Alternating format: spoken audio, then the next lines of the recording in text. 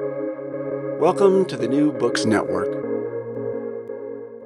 I'm Caleb Zakarin, the assistant editor of the New Books Network, and you're listening to New Books in Political Science. Today I'm speaking with Michael A. Genovese about his recently published book, The Modern Presidency: 6 Debates That Define the Institution, published by Columbia University Press.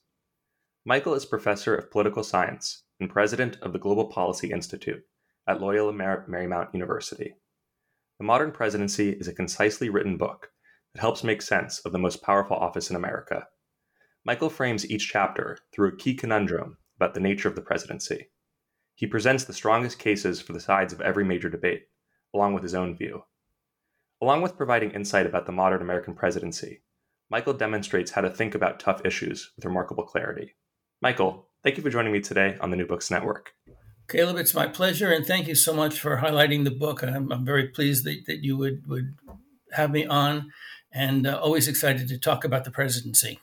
Of course, the presidency, of course, is in the news. I feel like the presidency is always in the news. So, this is, I think, a wonderful opportunity to get into the weeds a little bit instead of just talking about the day-to-day. And before jumping into the book, I was wondering if you could just tell our listeners a little bit about yourself and why you chose to write this book. I've been studying the presidency for over 50 years, seriously for 45 years.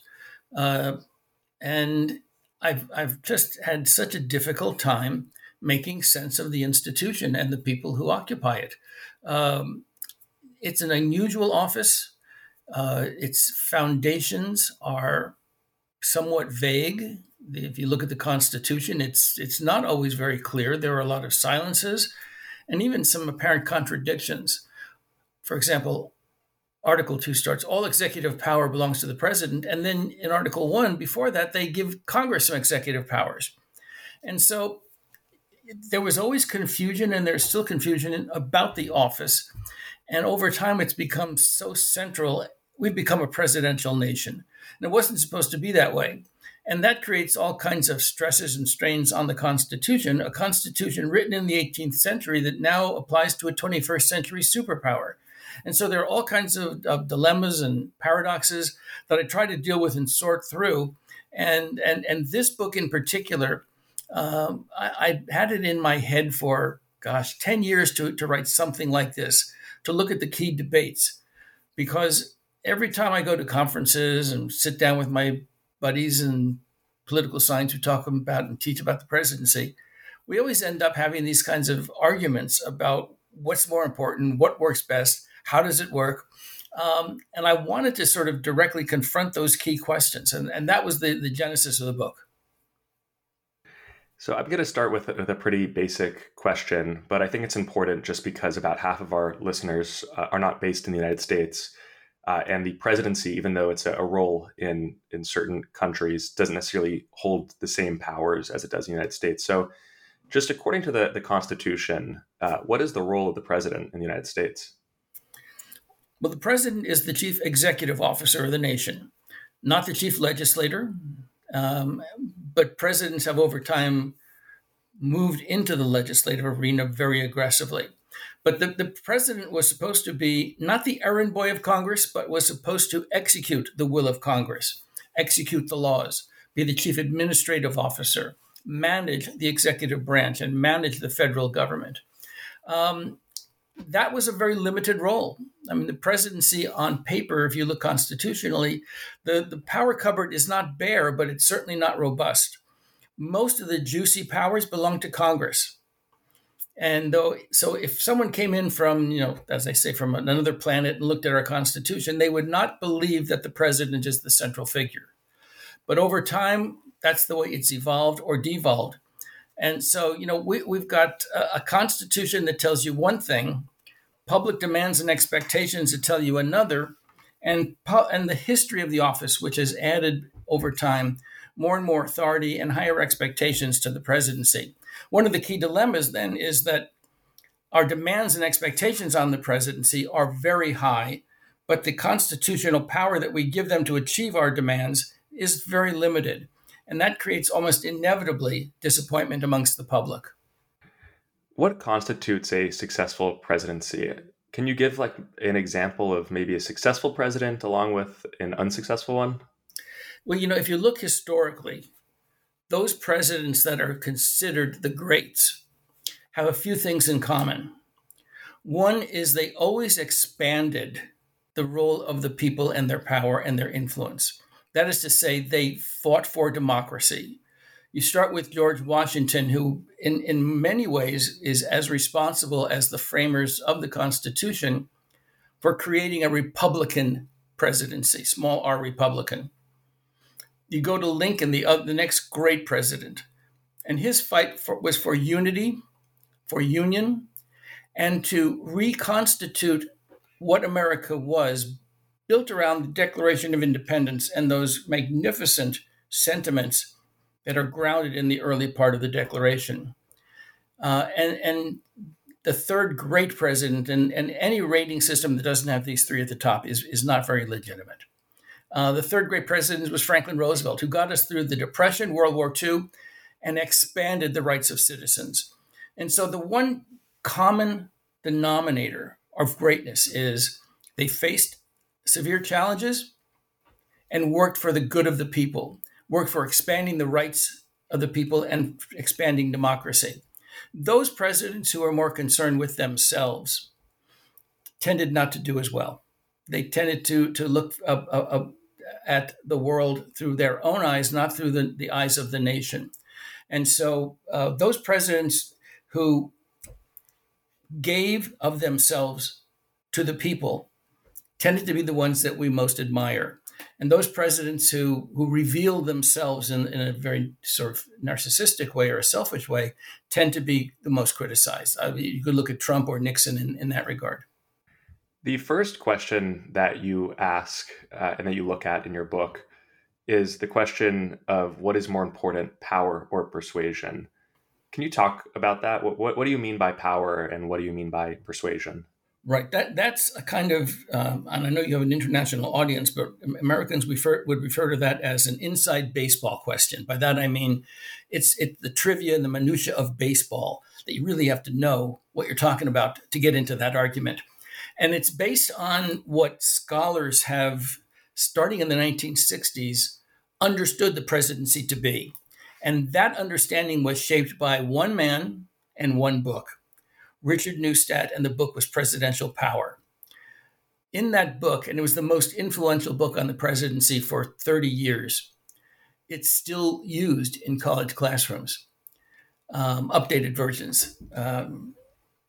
The argument that Neustadt made was that the president has very limited constitutional authority. And so where does his power come from? It comes from prestige.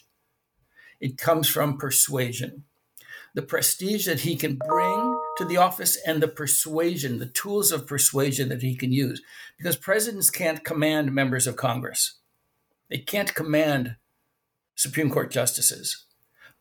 What they can do is leverage what resources they have and persuade people to follow. There's a great quote from Harry Truman, who said right before he left office and Eisenhower took over, and he said, poor Ike, he's going to go into office and he's going to tell this person to do this and that person to do that, and they're not going to do it. Poor Ike is used to commanding. Presidents don't have a lot of authority to command. And Neustadt's book really focused on how presidents could use the persuasive skills that they may have had, experience, persuasive skills, communication skills, to leverage power. And that those presidents who aggressively were able to do that could succeed. That basically created a kind of a tunnel vision for presidential scholars. And they looked almost exclusively at persuasion for several decades. The problem is persuasion is only part of the package. The other part is that the president does have some constitutional and statutory authority. And so probably in the 2000s, we began to really see younger scholars, especially, challenging the orthodoxy and saying, maybe presidents do have more power. And one of the ways that they sort of brought that to our attention is by looking at the unilateral powers and unilateral authority a president has in the form of executive authority, executive agreements, proclamations, signing statements, regulatory practices. And the younger generation of scholars starting in the 2000s started to really focus on power and the power that a president could have. And so that really was not a debate until 15, 20 years ago. And now it is the debate, what really makes a president successful? Is it the ability to move people? Ronald Reagan was a great communicator. Or is it the ability to literally command? And the answer, my view is, the answer is that it's not either or. That effective presidents know how to use both skills and know when to use those skills. For example, if you take Joe Biden, the last 2 years he focused on landmark legislation, which required persuasion. But he had a majority, slim as it was, is, in both the House and the Senate. And so he was able to then use his persuasive skills to get Congress to go along with what he wanted in many regards. That was a good use of his persuasive skill, but it was also built on a foundation of having Congress in his partisan hands. His next 2 years, he will not have that luxury of having a Congress that is controlled by Democrats. Could be that both the House and the Senate, certainly the House, is going Republican. And therefore, his ability to persuade is going to be greatly diminished. Congress doesn't want to hear it. Republicans in control of the House don't want to buy what Joe Biden is selling. And so he could be as persuasive as FDR. They don't want to buy it. And so the question is then, does the president then just sort of pack up his tent and say, well, I guess I can't get anything done? Of course not. And so Biden will move from the persuasive side of the presidency to the more command-oriented side of power. He will use his executive authority. He will do proclamations. You'll see more executive agreements, more executive orders. You'll see him use the regulatory power much more. For example, on the environment, the House is not going to pass a pro-environmental bill. But Biden will, I'll bet my house on it almost, he will be starting to issue more regulations. Now, those regulations will not have monumental impact because you can only do so much through regulatory power. But he'll be able to make some small steps in the right direction. And so that's what we'll see. And so is it power or persuasion? It's both, and it depends on the circumstances. The next question that you ask is, what matters more, the individual or the institution? I think people might have a sense just off the bat of what you mean by the individual, but what exactly do you mean by the institution? Well, it's the question of what matters more. Does the institution shape the person, or does the person shape the institution? And there's a variable answer to that. When Donald Trump came into power, a lot of people were worried about him, his personality, his style. And some of his defenders said, don't worry. The institution will mold him. The institution will bind him. The institution is so important that he won't be able to buck the institutional powers that exist. Well, Donald Trump didn't believe that, and he didn't operate that way. Donald Trump said, no, I'm going to bend the institution to my needs, to my desires. And he did that with some success. Now, all presidents have an institutional side. All presidencies are partly institutional because the president is surrounded by a variety of people, several hundred, and is in close proximity, several thousand in his orbit. And those people have an influence. How do you get information to the president? How does the president process information? How does the president manage a large bureaucracy? How does he manage all those programs? How does the president operate within a managerial milieu?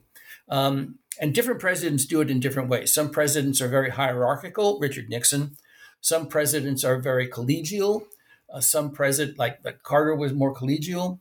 And some presidents simply are divorced from the managerial hierarchy. Donald Trump would just do what he wanted and expect people to just follow. And so there's strong managerial imperatives on the presidency. There are things he has to do, reports he has to make. But the president also has flexibility. The individual can put his stamp on that. And so the president's individual choices also matter. That is to say, Joe Biden focuses on the environment, Donald Trump did not. And so the individual matters greatly.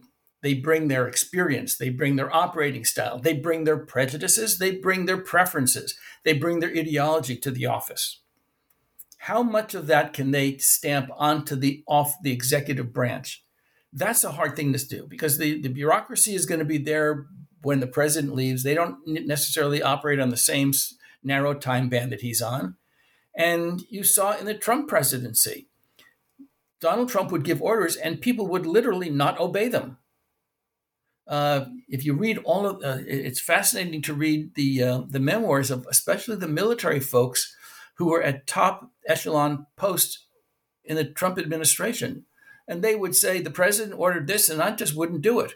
Or when the president wanted to remove nuclear American troops from North Korea, one of the cabinet officials, whose name I'm now forgetting, literally took that piece of paper off the president's desk and removed it.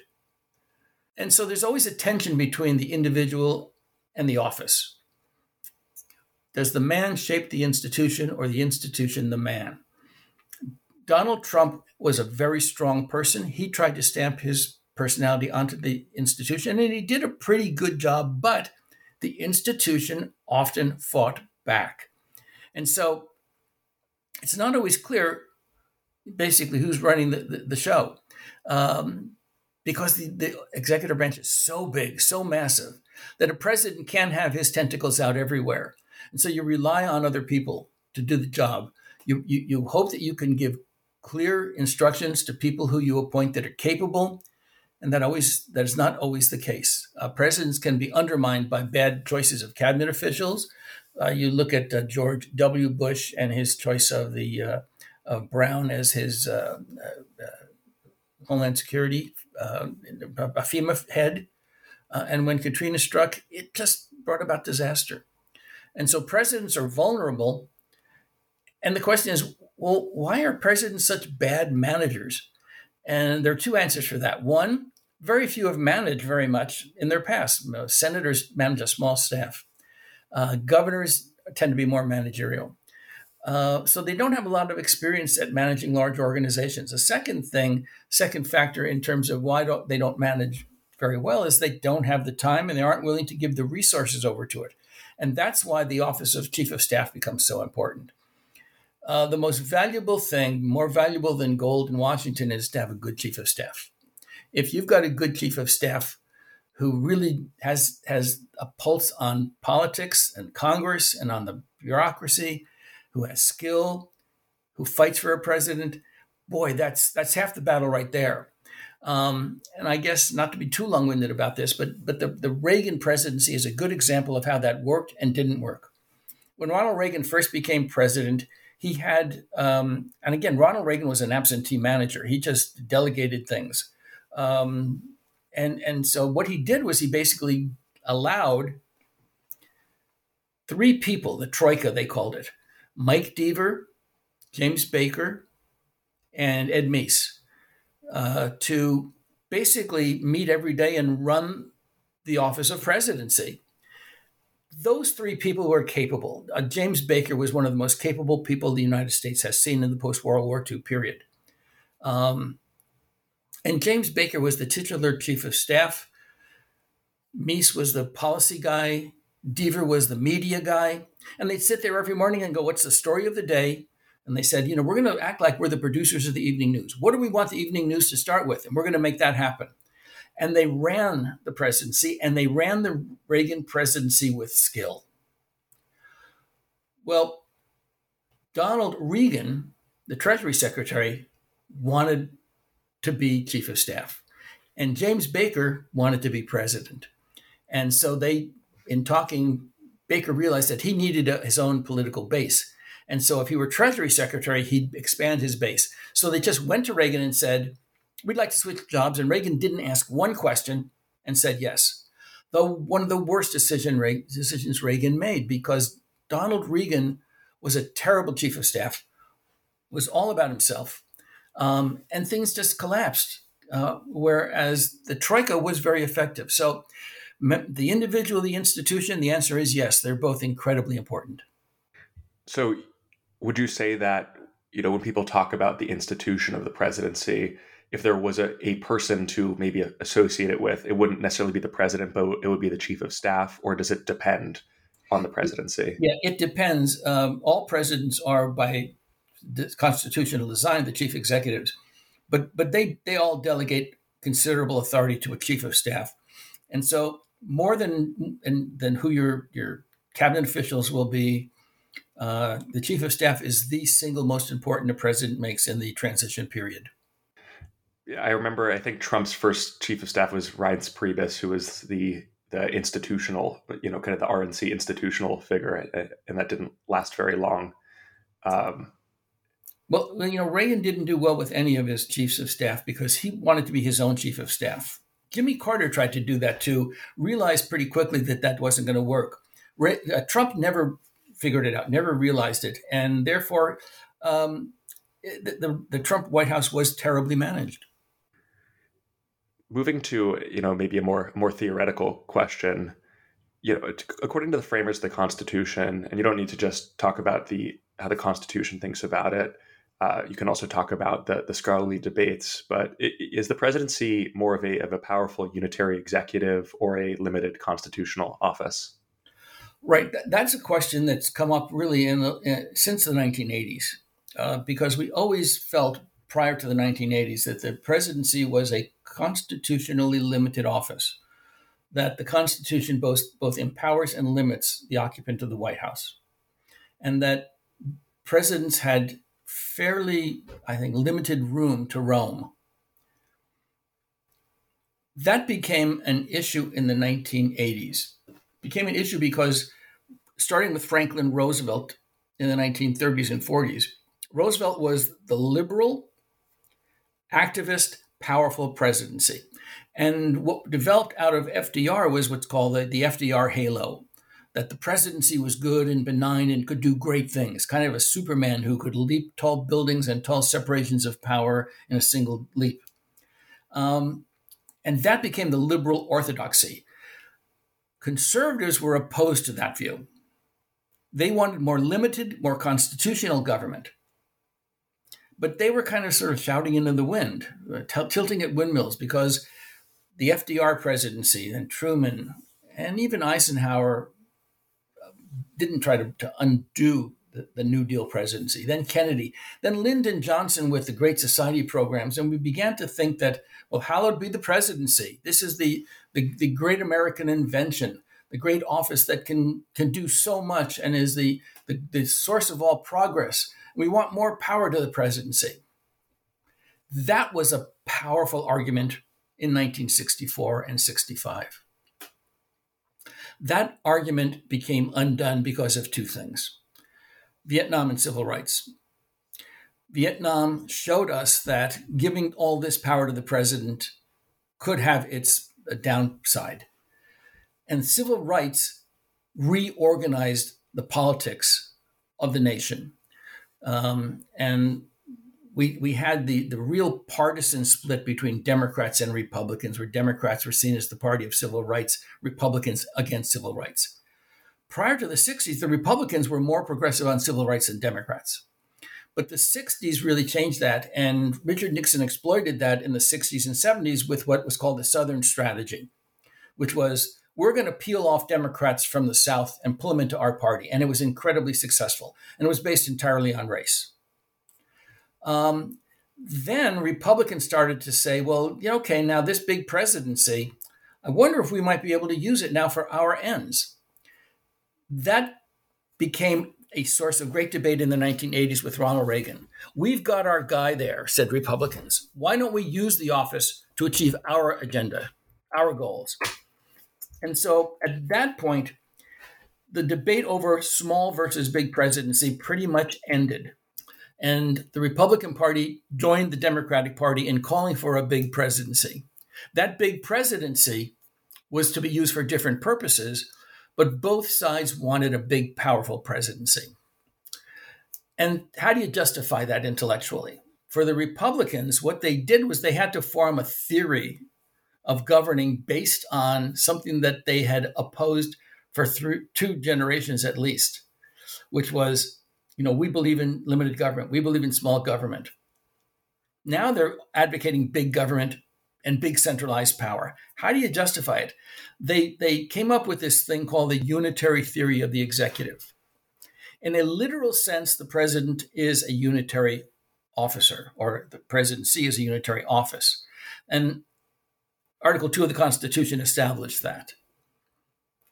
We will have one president. So in that sense, literally, it's unitary. But they took it much further than that. They said that, no, the Constitution also gives the presidency enormous powers. That was the tough sell, because you really can't find a lot of evidence to support that. They go back to Alexander Hamilton, who was one of those advocates of a stronger presidency. And in the Federalist Papers, he called for what he said was energy in the executive. But if you read the Federalist Papers, if you read Hamilton, and if you want to be sincere about it, you realize that what Hamilton is saying is, I want a stronger presidency. Remember, the original government of America had literally no executive officer. Prior to the Constitution, we did not have a president or a prime minister or a chief executive officer. Everything was run by the Congress, or the Continental Congress then. And so the question then became, what kind of a presidency are we creating? And Hamilton in the Federalist Papers does call for energy in the executive. There's no doubt about it. And he believed in a stronger presidency. But he always said it's one within Republican confines, that it was a Republican presidency. And so Alexander Hamilton would never support the unitary views that started in the 1980s. But that was really a fig leaf that they used to try to say, we believe now that we can use the presidency for conservative ends. And so the debate then became, well, is the presidency what Donald Trump said it was? Or what George W. Bush said it was? George W. Bush, during the war in Iraq, said, there was a memo from the Office of Legal Counsel which said that in wartime, the president's acts are, and this is their word, not mine, non-reviewable. Meaning, and they explained, Congress and the courts cannot review presidential actions in wartime. That is completely wrong constitutionally. It is such a violation of constitutional principles. And it was rejected. It was rejected when Nixon did it. His famous line, when the president does it, that means it's not illegal. It was rejected when Bush said it, and the Bush administration tried to promote it. But it had legs. It lasted because conservatives really wanted the strong presidency model to be used for conservative ends. They basically drank the Kool-Aid the way the Democrats did in the 1930s and 40s. And so today, that debate is still a powerful one. Donald Trump is a firm believer, although I don't know that he knows the confines of the debates of the unitary executive. He believes that the president has power. He said many times, I have an Article 2 and that lets me do anything. Well, then if that was true, then why do you even have a constitution? It's not true. And so in most of these debates that are in the book, I come down somewhere in the middle. On that one, I don't come down in the middle. We do not have the kind of excessively powerful unitary president who is divorced from Congress and the courts. The beauty of our system, and also the flaw of it in many people's view, is that we have a limited government. We share power. We separate power. We check and balance power. It's not efficient. God knows it's not efficient. And that's what a lot of people don't like. But it does a lot to protect liberty. And it's worked for us pretty well for 230 years. I'm not sure I want to give that up now. So that's the unitary executive debate writ large. Has there been a president that has pushed back against the unitary theory and has argued that the presidency should be constitutionally limited? It seems that it would be in every president's self-interest to advocate for more power. Well, I'm going to say something that seems to undermine what I've just said, and that is there was a president who did that. James Buchanan, prior to the Civil War, when the South was threatening to secede. And Buchanan said, I think that they can. I think that's illegal. I don't think they can legally secede from the Union, but I don't have the authority to do anything about it. And so he was kind of paralyzed. But what paralyzed Buchanan animated Lincoln, who went beyond the Constitution. So how can it be that we say that Buchanan is one of the worst presidents ever when he was one of the most conscious and deliberate presidents in trying to live by the Constitution? The answer that I give to that is that you're right, in the sense that Buchanan honored the Constitution.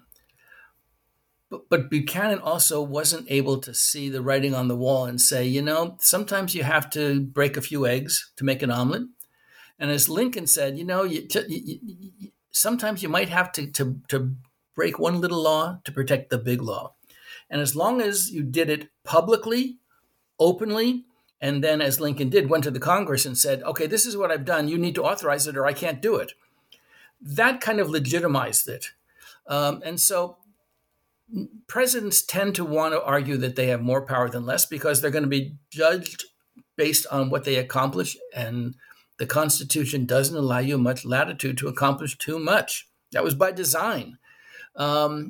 Presidents don't like that. I wouldn't like it if I were president. I'd find ways to wiggle my way around the laws if I could now and then. And so presidents tend to try to look for avenues where they can expand power. And they tend not to want to be restricted or limited by constitutional limitations. But the Constitution's there. And the more we openly violate the Constitution, the more violence we do to our constitutional principles.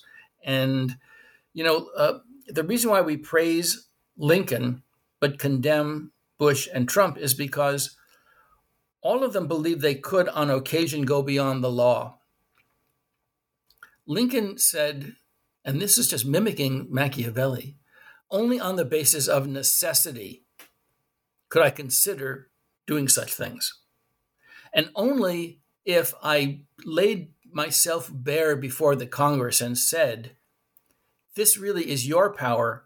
I did it in the interim while you were not in session as an emergency act out of necessity, but now it's in your hands to tell me yes or no. Bush and Trump, George W. Bush and Donald Trump, wouldn't do that. They basically said, no, it's ours. We own it. And the answer is that's just wrong constitutionally. It's wrong politically.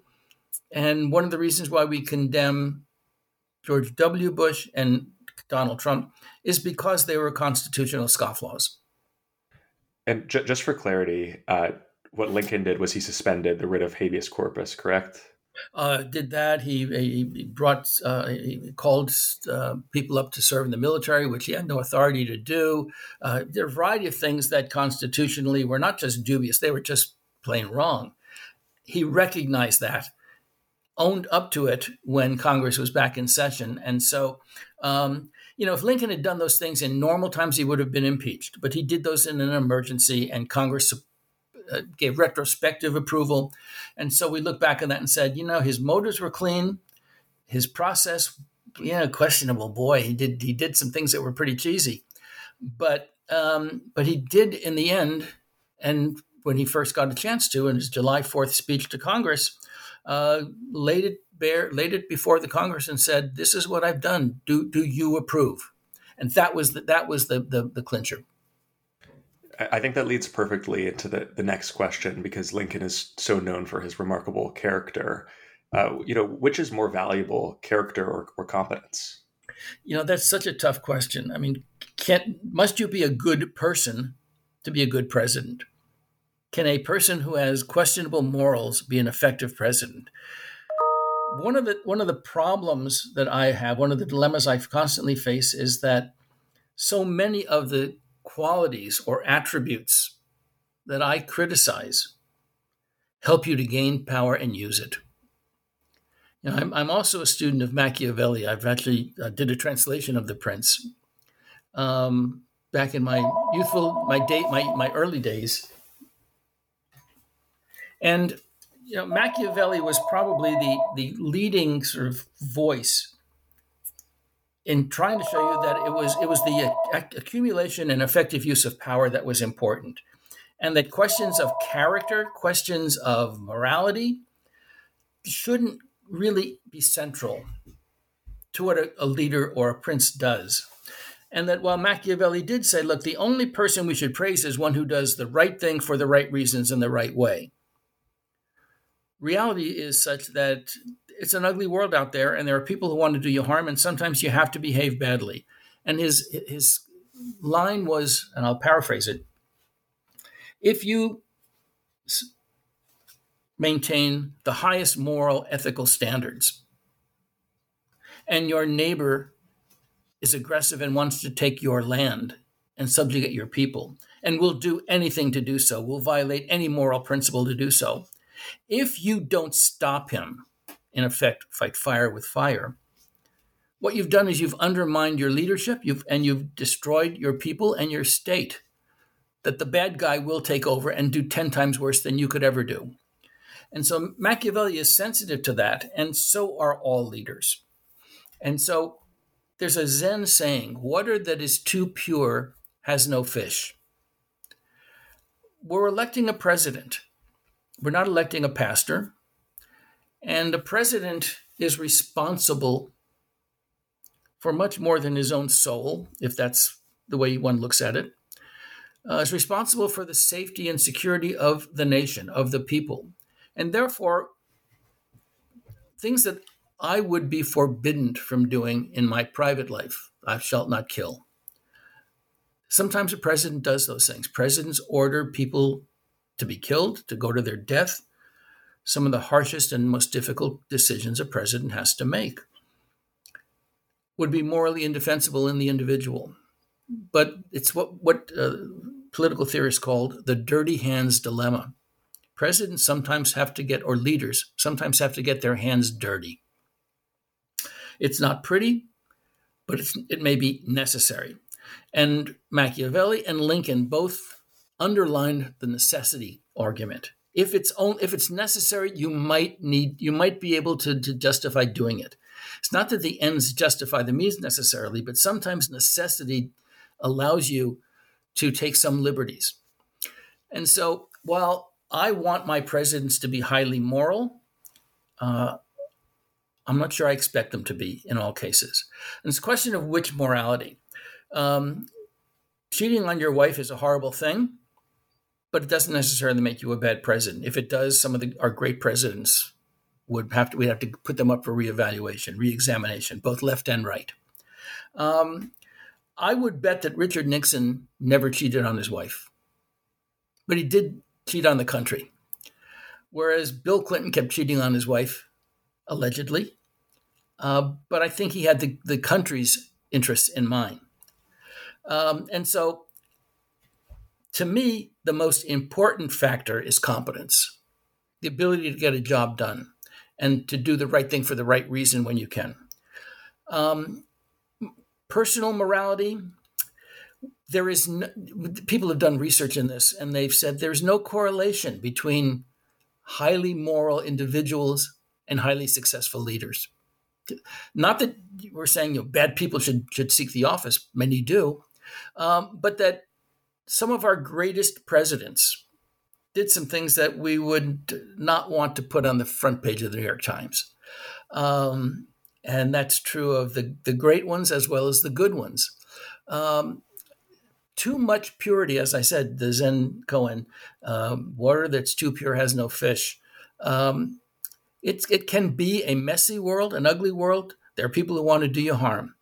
And if you take the responsibility of shepherding your nation, then as the shepherd, you need to maybe just go after a couple of wolves now and then, or at least protect the flock against wolves. That's a patronizing view, I know, but that's also the view of presidential scholars, that the president has a responsibility. And that responsibility means that you're going to have to face China, Russia, North Korea. You're going to have to deal with all kinds of people and issues that you may not like and you may not want to deal with them, but that you just have to take the world the way it is. And so, we want our presidents to be good people, and I prefer that. but I also know that they have to do some things that aren't the purest in the world. And so, which is more important? I want people to be as good as they can be, but also willing to fight for the rights and interests of the people here. I'm curious to hear also some of your thoughts on what exactly you mean by competence. Particularly, I'm thinking about maybe a comparison between Barack Obama and Joe Biden. That pound for pound, we might think that Obama is more intelligent than Joe Biden, but Joe Biden has vastly more experience, and I would say, in his 2 years, has probably accomplished more than Obama was able to accomplish in his first 2 years. I don't. You might disagree with that, but what exactly do you mean by competence? Yeah, I don't substantially disagree with what you've said. I think Joe Biden achieved a lot. You may not like what he achieved, but he achieved a lot. And Barack Obama, he did get a few things, including healthcare reform legislation. But Biden had more experience, certainly much more than Obama. And experience matters. Competence matters. Ability matters. Knowing what to do, when to do it.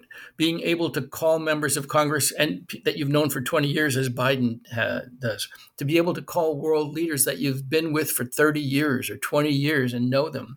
All of that can matter. Donald Trump was a day trader and didn't really know the leaders of the world. Joe Biden knows everybody. They know him, and most of them like him. They may not agree with him all the time. They like him. And that matters. That matters because those personal relations can be very important. A lot of them grew to like Barack Obama, and many of them liked him because he was not George W. Bush. But experience and competence really matter. The ability to know what to do, how to do it, when to do it. Just political timing. You think of a great orchestral work of classical music. A great writer of music, great composer, knows when to bring the volume up and when to bring it down. Knows when to have silences.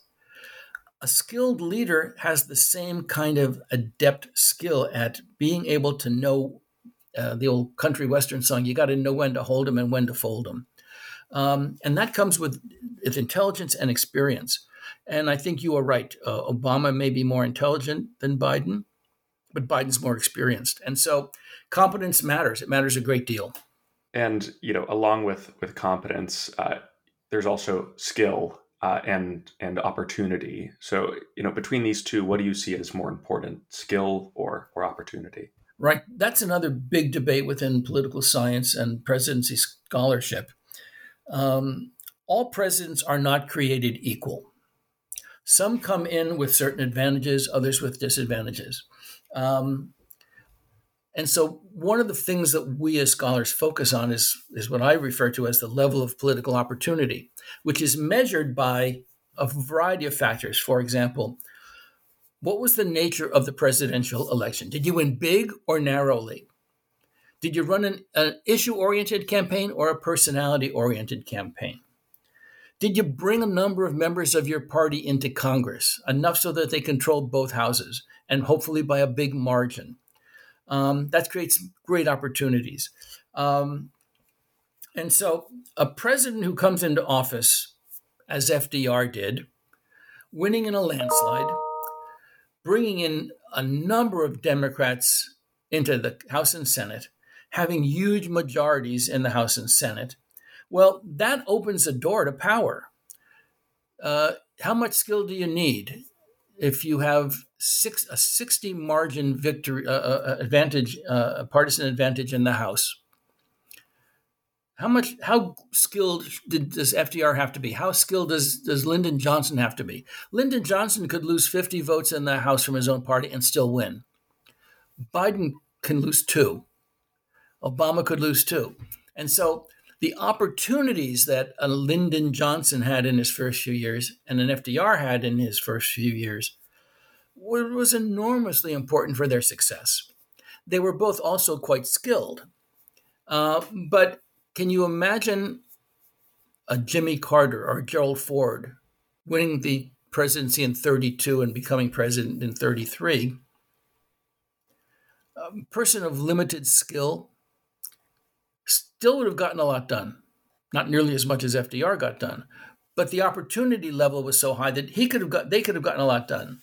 And so opportunity opens doors, and the lack of opportunity closes them.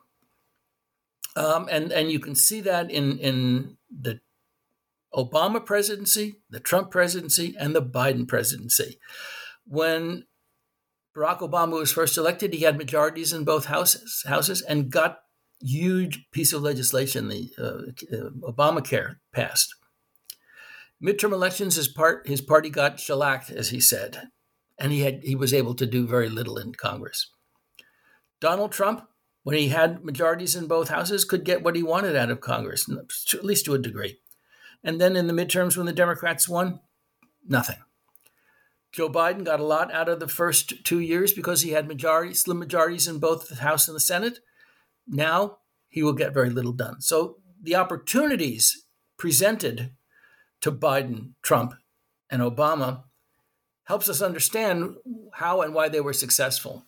And so opportunity is important, but skill matters, but it doesn't matter as much as we think. I know that sounds odd because skill is always important, and it is important. And yes, FDR and LBJ had tremendous amount of skill in the legislative arena, but even Ford and Carter, who had less, Carter, for example, had less experience, less skill in dealing with the legislature. If the opportunity is there, you can still do something. And so skill or opportunity, every president needs a high level of skill. The more, the better. But if you don't have the opportunity, if the door is closed, and if the door is closed and locked, you can't do very much.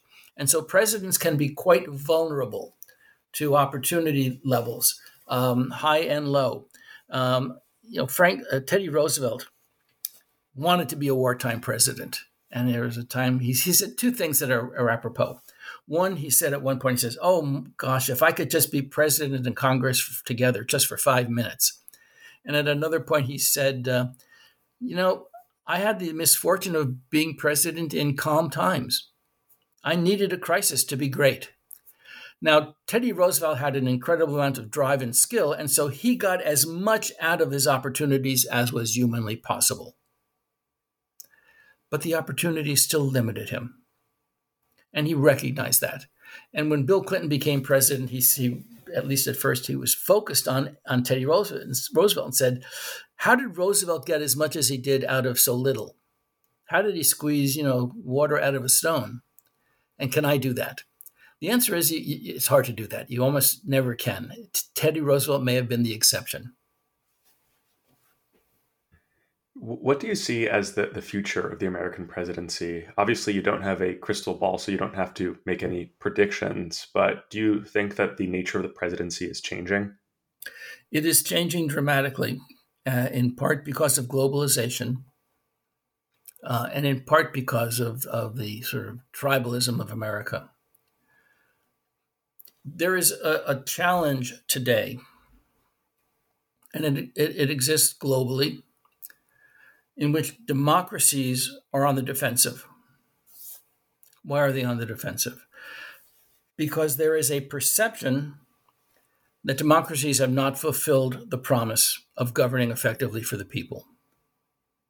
That's true in the US, it's true in Europe. Many critics of democracy are saying democracies are captured by elites. The resources, the goodies go to the elites. Our interests are not being met. And there's actually some truth to that. If you look in the United States, yes, the elites get more. They have great advantages. They can milk the system better than anybody. And so what that has led to is a level of what I call democratic discomfort, where people are beginning to think that it's actually democracy that's at fault. And they look for an alternative. And there are two things that they're turning to. One is populism. The other is authoritarianism. And sometimes those two are linked. If you look at what's going on in Europe, in Poland, in Hungary, a little bit in Italy, a little bit in France, a little bit in the UK, what you see is that right-wing populist authoritarians. There have been a lot of left-wing authoritarians. I'm not trying to make this into a partisan thing, and there still are. I mean, look at Venezuela, for example. Look at Cuba for years. And so it's not a left-wing, right-wing thing. But right at this particular moment, what we're seeing is a lot of right-wing populist authoritarians are challenging liberal democracy. Liberal democracy, by that I mean the rule of law, checks and balances, separation of powers, limited government. And they're saying, give me power and I'll get things done. Donald Trump said that. And it's a refrain that has a certain appeal because, gosh, wouldn't we all like a knight in shining armor to come along and save us? Wouldn't I want my dad to pay my credit card bill? Wouldn't I want someone to, there's a bit in all of us that wants to be saved and wants to be led. And that's why democracy is such a tough thing, because democracy asks us to be leaders. But there is today a great threat to that liberal democratic view that the American framers tried to institute in the United States, that Lincoln in 1938 at a speech said that if America falls, we will not fall from an outside aggressor. We will do it to ourselves. And that almost came to fruition 15 years later in the Civil War. Abraham Lincoln confronted that, and at the Gettysburg Address asked the question, at a time when democracy globally was teetering, and if the South won the war, would that have a domino effect? A lot of people, including Lincoln, thought so, as did Garibaldi, the great liberator of Italy. This is why he supported Lincoln. And Lincoln said at Gettysburg that we're here to try to test the proposition, and it was just a proposition, that we could govern. The government of the people, by the people, for the people, shall not perish from the earth. Think of those stakes that Lincoln understood, that the Civil War wasn't just about North and South. It was about a thing called democracy and whether it would survive. It did survive, and he strengthened democracy. And democracy has had great challenges. The challenge of fascism in the 1930s and 40s. We beat that. The challenge of communism, the right-wing fascist challenge, then the left-wing communist challenge in the 40s, 50s, and 60s and 70s. We beat that. Then we had the terrorism challenge, and now we have the challenge of authoritarianism, not just in the United States, but globally. And that's why the defense of democracy, and I'm not going to try to excessively praise Joe Biden, but his defense of democracy against the past 4 years with Trump is one of the most important messages he delivers. And so the question really is, what will the future of the presidency be? Do we want the easy way out and ask to be saved by an authoritarian, by an autocrat, by a strong leader? Do we want that strong leader to guide us and govern us? Or can we do it? Can we have a democracy full of faults? It's slow. What is it Churchill said? Democracy is the worst form of government ever invented by man, except for all the others.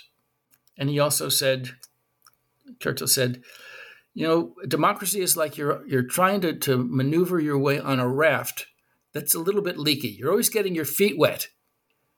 Well, that's the nature of liberal democracy. You're always getting your feet wet. And some people want to be saved. Some people want the big answer. They want to hit the grand slam home run every day. And dictators are efficient, but they're also dangerous. And I think that the great debate that we all face today is the debate over liberal democracy versus what they call illiberal democracy or authoritarianism. And the outcome of that debate will have global implications. I side with I'm a bit of a constitutional conservative. I side with liberal democracy. My final question for you is, who is your favorite president of all time? I am such a milquetoasty guy. I'm such a mainstream. It's Lincoln. And I fully recognize his many flaws. But why do I admire Lincoln so much? I think it's because of Lincoln himself. His sensibility, his deep understanding of human nature. When Lincoln was young, he had very few things to read, but he did have a collection of Shakespeare plays. No other human being, in my view, had a better sense of human beings, their strengths and limitations than Shakespeare. And Lincoln would read and reread Shakespeare. And I think he absorbed something from that. He had a truly deep understanding of who we were. And he was so empathetic and sensitive. I'm going to say something that's maybe a little odd, but he was very much in touch with his male and female sides. That is to say, he could be a man of great strength and also a man of great empathy. He could be a man who commanded, but also a man who felt. And his writings, to me, are like poetry. If you read his Gettysburg Address, the first and second inaugural addresses, if you read those, the second inaugural address about, we both thought God was on our side, didn't we? Yes, we did. How do we appeal to the better angels within us? People say that Whitman was our national poet. No, I think it was Lincoln. And so, yes, he went to excess at times in the Civil War, always with the right intention. And in the end, he did the right thing. And in the end, I guess you always want to go with the winners. He did what he had to do. And so, I have about 5 or 6 that I like, but Lincoln is a very conventional choice, but it's my choice. I think that's a great choice. I'd probably choose Lincoln too. Well, Michael, thank you so much for being a guest on the New Books Network. It was great to talk to you. The book is The Modern Presidency: 6 Debates That Define Institution, from Columbia University Press. Thank you. Thank you, Caleb.